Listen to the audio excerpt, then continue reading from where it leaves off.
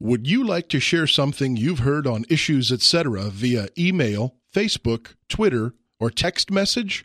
Well, we've made it easy for you. Just go to the on-demand page of our website, issuesetc.org, and click Share This. You'll find almost 50 ways to share Issues Etc. audio. We love our on-demand listeners. Old Theology, New Technology, issuesetc.org.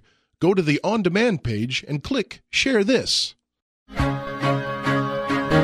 When we have evidence, we talk about the evidence. When you have good arguments, you talk about the arguments. Faith really is, frankly, the permission religious people give one another to believe things when reasons fail.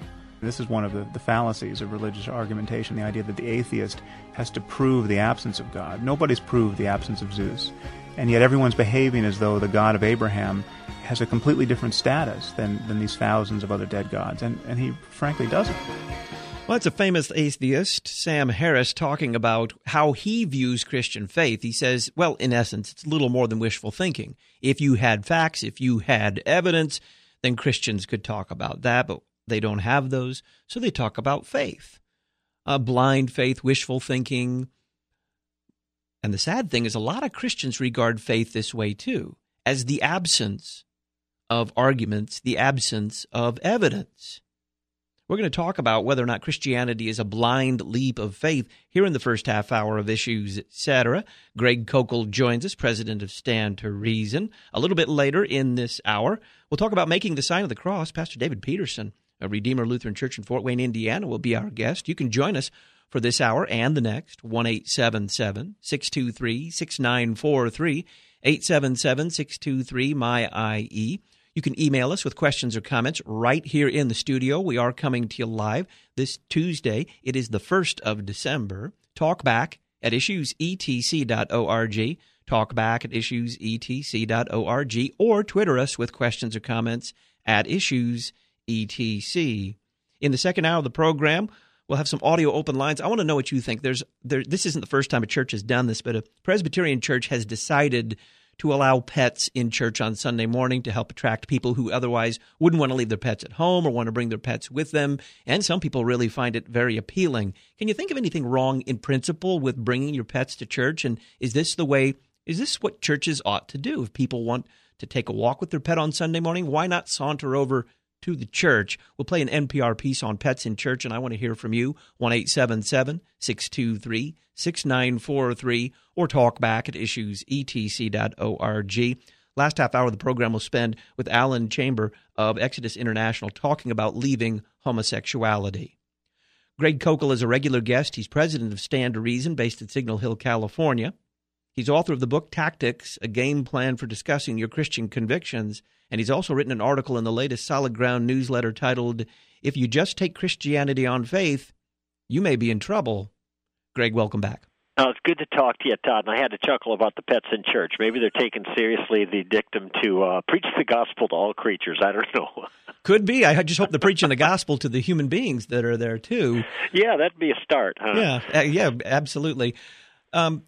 We heard from Sam Harris, and he says, Right. If you don't have arguments and you don't have facts, then you talk faith. And the sad thing is a lot of Christians regard the Christian faith in this way, the absence of arguments, the absence of facts. Yeah, this is what's frustrating about hearing that from Sam Harris, because he has good reason to think that this is the way Christendom approaches it, because so many Christians talk this way. And so what we have is a profound misunderstanding, not only outside of the church. By the way, Sam Harris should know better because he's better read.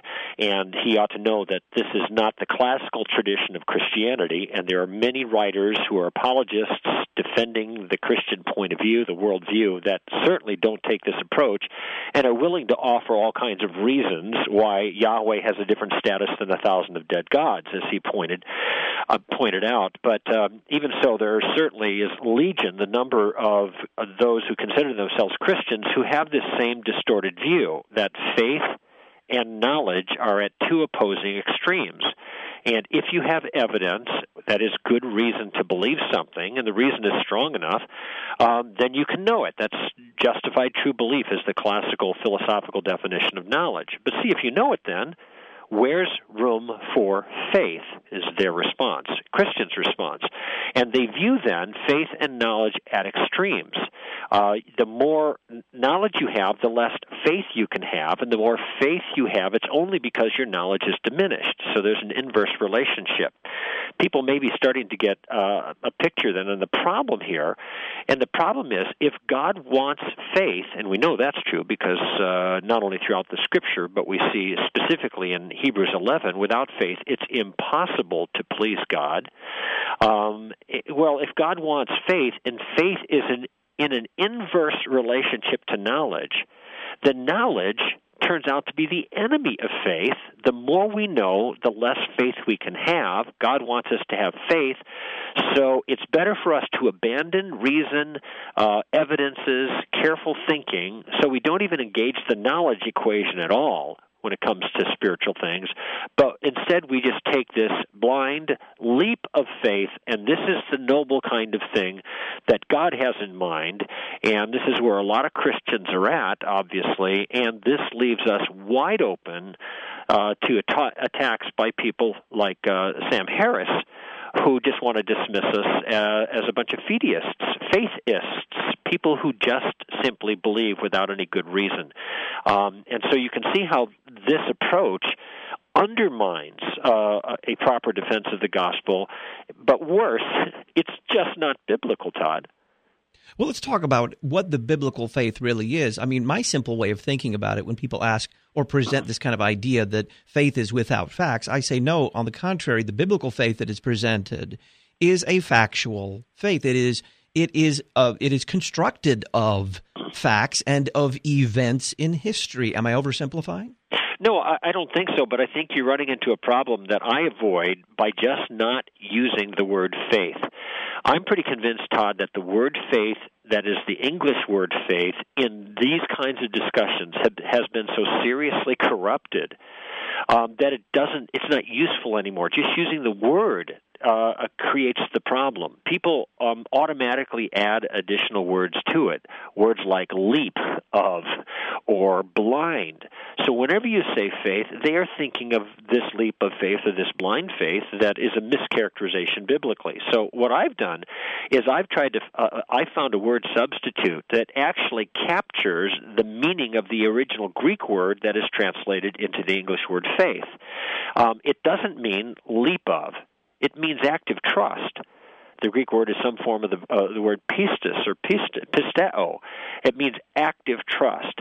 Now, if we realize what God is asking for is not just a mental assent to something that there is no good evidence for, that would be a leap of faith, acknowledging maybe the truth of Jesus, but rather is looking for active trust.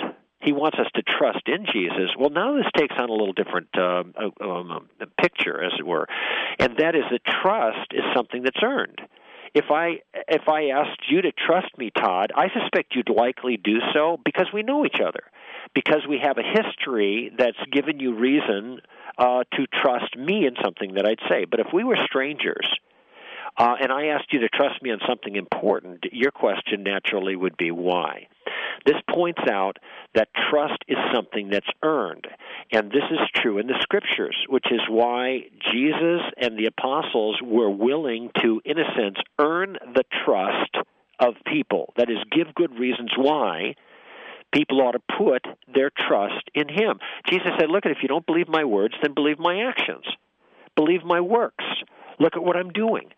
These are things that bear testimony to what I do. These are the evidences that one ought to think about to show that I can actually fulfill the trust that I'm asking for. And this is a pattern, actually, that I discovered, and it's something I trot out here, this pattern, in this article on faith and wishing that you just referred to in our Solid Ground this month. I chart it right from the Old Testament right through the New Testament, choosing some juicy examples to show this pattern is always there, and in fact, the Scriptures are filled with this. These are just archetypical kind of examples of the way that faith and knowledge actually work together from God's perspective. Why don't you give us one of those examples with about 2 minutes before we got to take a break? Sure.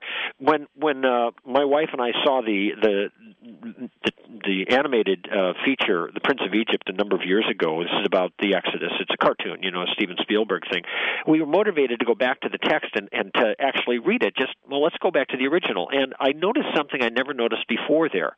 When Moses was asked to go to appeal to Pharaoh to let the Jews free, he was reluctant, and the reason is he didn't think the people would believe him, and so God then told him to go and work a bunch of miracles. And he did. There are all kinds of miracles that they did, and that he performed, and boils and pestilence and hail and gnats and flies and taking the sun out and all of that kind of stuff. And it was all for one purpose. He didn't tell Moses to go tell Pharaoh, you're just going to have to trust me on this one. You're just going to have to take it on faith, that kind of thing. No, he says, here is the reason why you should believe. And the reason God gives in that passage is that so that they shall know there's a God in Israel. And this phrase, so that they shall know there's a God in Israel, is repeated not once, not twice, not 5 times, but 10 times in that account, showing that what God cares about is knowledge based on the evidence before anybody takes a step of faith of any kind. Greg Koukl is our guest, president of Stand to Reason, based in Signal Hill, California.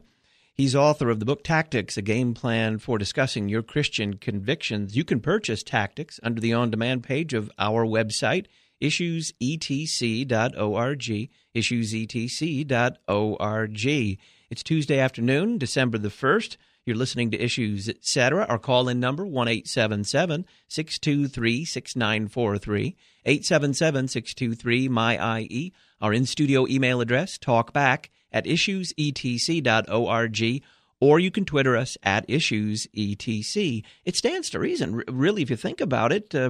Think about when the apostles went out and urged those who heard them to trust in Jesus, to believe in Jesus. What did they do? They presented them with the events of Jesus' life, what he did, who he was, what claims he made, and how he accomplished those things. A factual faith. I'm Todd Wilkin. We'll be right back.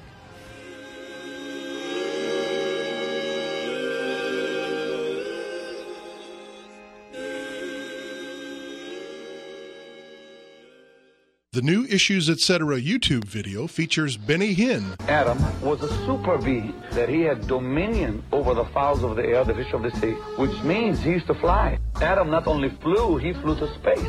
With one thought, he'd be on the moon. Fly me to the moon, let me play. Joel Osteen. You may have to weed through 100 negative thoughts before you come to the right sound. The voice of victory that's saying, you are blessed, you are prosperous, you can do all things, your best days are still ahead. Latch on to those thoughts. And Deepak Chopra. How come you're all so convinced that God is a he and Satan is a he? How come we have these ideas that are so mythical, that are so primitive?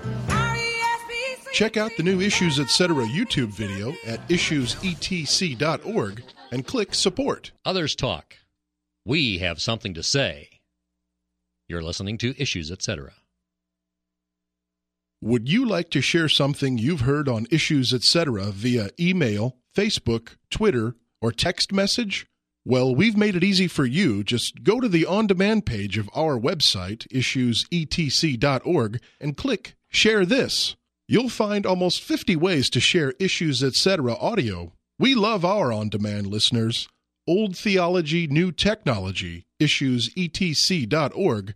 Go to the on-demand page and click Share This. Thanks for sending us your email. Having produced Issues Etc. for more than 15 years, I can tell you that we've never received email response like this. Unfortunately, we simply can't reply to all of your email. So here's a way that I can almost guarantee a response to your question or comment. Call the Issues Etc. comment line, 618-223-8384. It's available for your questions or comments 24/7, 618-223-8384.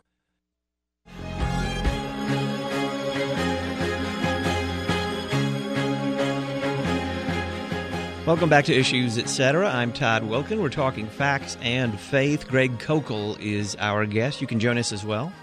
1-877-623-6943. talk back at issuesetc.org or Twitter us at issuesetc. Before the break, you gave us an example from the Old Testament. How about some New Testament examples of the marriage that is between facts, events, and the Christian faith? Yeah, there are two that stand out for me, but let me just revisit the equation here so people don't miss it. What I'm trying to demonstrate is that in the Scriptures, insofar as the Bible itself speaks to the question of what we call faith, it is talking about an active trust that is a response to knowledge which is built on evidence. So the sequence is evidence comes first. The evidence leads to a confident knowledge that something is true, and then people actively trust in that which they have good reason to believe. And we saw that pattern in Exodus, throughout the Exodus account, and in fact, in chapter 14, it says there, and when Israel saw the great power which the Lord had used against the Egyptians, the people feared the Lord, and they believed in the Lord. So there's the sequence there. Let me ask you to pause just very briefly there so that we're not misunderstood. And I think we would agree that whether it is the evidence, the knowledge, and especially that active trust, we're talking here about something that God works in the hearts of hardened sinners like you and me. It is His work to cause us to believe these things from beginning to end. I agree with that, but it's not. The point I'm making is it's not happening in a vacuum, right. So that it can't be. No one can be accused, biblically speaking, of making a leap of faith that God has caused in their heart, but rather a step of trust that God has brought about as God lays the foundation, giving evidence and demonstrating that the evidence is reliable enough to give us knowledge, and therefore we can put our trust in it. And God works in kind of that through that means to accomplish the end of the gift of faith. Right, I'm with you there. Now to your New Testament examples. The New Testament, we see the exact same pattern. If you look at Jesus in Mark chapter 2, we see him preaching there in a house, which house was surrounded by people. It was at the height of his popularity there. 4 guys wanted to drop their paralytic friend in to have Jesus heal them. They opened up the roof and dropped him down, and Jesus saw him and then says something strange. He says, "Your sins are forgiven." Well, the people are moaning because only God can forgive sins. He realizes this, then he asks this question: what is it easier to say, "Your sins are forgiven," or "Arise, take up your pallet and walk"? In other words, heal the man. Well, it's obviously easier to say your sins are forgiven because nobody can know whether that's really happening. But if you say "Arise, take up your pallet and walk" and nothing happens, well, then you look pretty stupid. So it's almost as if Jesus admits that he's taken the easy way out. But then he says, here's his words, "in order that you may know," not take a leap of faith, but know that the Son of Man has the authority to forgive sins, I say to you, arise, take up your pallet, and get up. And of course, a great miracle happened, verifying the claim that one couldn't see, that is, the forgiveness of sins, by working a miracle in a realm that could be seen. This was the concrete evidence that gave them the knowledge, in Jesus' own words, that Jesus had the authority to forgive sins. So there you see the second case. I have a number of biblical examples, but this is just a New Testament one that's very clear, follows the same pattern. The third example, though, is one of the most powerful, and it comes from the book of Acts. And here you have in Acts chapter 2, you have Pentecost Sunday, and you have Peter and the apostles pouring out of the upper room. The Holy Spirit has been poured upon them, and indeed it baptized them. You have flames of fire on their head. You've got a mighty rushing wind sound. You have speaking in tongues. You have all these manifestations that the people around them can actually see. In fact, they figured, well, these guys must be drunk. Peter says, look, we're not drunk. It's only 9 a.m. What you see is what you see and hear is the work of the Holy Spirit. And then he cites fulfilled prophecy from the book of Joel, that this is what God said was going to happen. And it's happened, he said, because Jesus, whom you killed, we saw resurrected from the dead. And that was also prophesied by David in the Psalms. In other words, he is giving evidence upon evidence upon evidence from fulfilled prophecy from the resurrection and also from supernatural manifestations that those people could behold right then. So he is making his case based on evidence, and that they would then respond in trust. And here's how he ends his sermon. And this is something I'd never seen before. It just never jumped out. I'd read it a bunch before, but it never occurred to me quite this way. he said, there in verse 32 or something like that, now let all the house of Israel know, there's our word again, know, based on the evidence that he just gave, but he didn't stop there. He adds this phrase, for certain. Let all the house of Israel know for certain that God has made him, both Lord and Christ, this Jesus, whom you've crucified. And so what Peter is emphasizing there is that we're not just talking about any old knowledge here. We're not like we're just getting in the gate, as it were, on the knowledge trip here, but actually we have so much evidence that it rises to the highest level of confidence, certainty in our knowledge. And this, again, sealing that equation and manifesting that equation of evidence that leads to knowledge in which people then can put their confident faith. Not a leap of faith, but a step of trust based on the facts.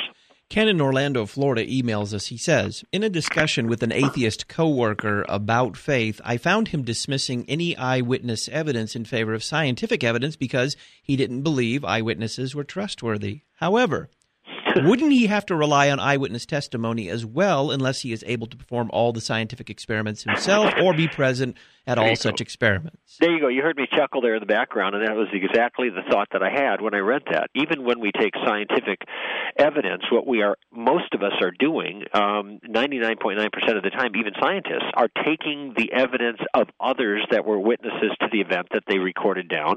They are trusting those witnesses to having done those things accurately and soundly, and are then working that into their own equations about what the facts of the matter are. And this is precisely what we face here. There is no significant difference at this particular point between an eyewitness to history or an eyewitness to some kind of scientific process. The eyewitness has to be reliable in both cases. Both are completely legitimate.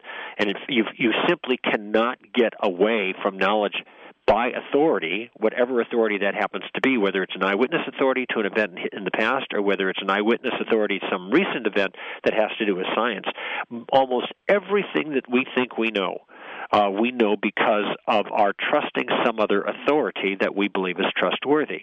That's the real question here, not whether we're trusting an authority, but whether the authority is worth trusting, which is precisely why we're going through these steps we're doing right now. You know, I'm just constantly struck when we have these conversations, especially given what Ken in Orlando wrote to us there, how useful the one question that you put at the top of the list for the Columbo technique, you talked about the Columbo tactic, where did you get that idea kind of a question. How useful that really is. I mean, you're talking to an atheist at the water cooler and they say, I trust scientific evidence, I trust what science tells me. Where did you get the ideas that science told you? And suddenly you're off where Ken leads us. Right. Yeah, those questions are great for moving you along, even if you don't know a whole lot. But if you do know a few things, like we're talking about now, you can use those questions to help expose the weakness of another person's view. And in fact, I talk specifically about the claim that science is the thing that gives you knowledge and nothing else can be trusted, because there's all kinds of problems with that challenge. For one, it commits suicide. It destroys itself because it can't meet its own requirement there. There's got to be a whole lot of truths that are in place before science can even begin working. So anyway, that's a problem. That was a great observation that your emailer offered. Finally, then, is Christianity, as so many think, simply the blind leap of faith? Well, no. I mean, the simple answer is no. Not in itself. There are people who make a blind leap with Christianity, and in a sense, you can look at it from one perspective and say they get lucky. Look, if you're walking around the room with your eyes closed, you can make a blind leap, as it were, and just sit down and hope that there's a seat underneath you. I mean, sometimes you might get lucky, but you have no reason to know that that's the case. However, if you're looking around and then you see the evidence of the chair and you walk over to it and sit down, you are still acting in trust that the chair will be there and hold you up. But you can see the second is so much different than the first. It's hardly the same thing. And this is what we're talking about here. Some Christians make a blind leap and land on Jesus, and good for them. A lot of other people make a blind leap and they land in the wrong place. It would be better for us to follow the biblical pattern, and that is to open our eyes and look around and follow the evidence where it leads, and then put our trust in a Savior that we have good reason to believe can hold us. Greg Koukl is president of Stand to Reason, based in Signal Hill, California, author of the book Tactics, a Game Plan for Discussing Your Christian Convictions. He's also written an article for the latest Solid Ground newsletter titled, If You Just Take Christianity on Faith, You May Be in Trouble. We'll post a link to Stand to Reason at our website tonight, issuesetc.org. Click on demand.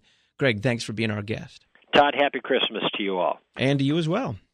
When we come back, Pastor David Peterson's going to join us. We're going to talk about a practice ancient in the church, forgotten by so many, still retained by some. I look out in the congregation I serve Sunday after Sunday, and at certain points in the service, I make the sign of the cross. I actually trace a cross in the air or on myself, depending on which direction I'm facing. And I notice more and more Christians doing the same, following the example. You know, this is something that Luther in the Reformation recommended a Christian do every morning when they wake up, every evening when they go to bed. He said it was a sign and seal of your baptism. That is a reminder of your baptism, and what baptism brought to you, the death and resurrection of Jesus, and a reminder of your Savior. We'll talk about making the sign of the cross with Pastor David Peterson of Redeemer Lutheran Church in Fort Wayne, Indiana, on the other side of the break. I'm Todd Wilkin. This is Issues, Etc.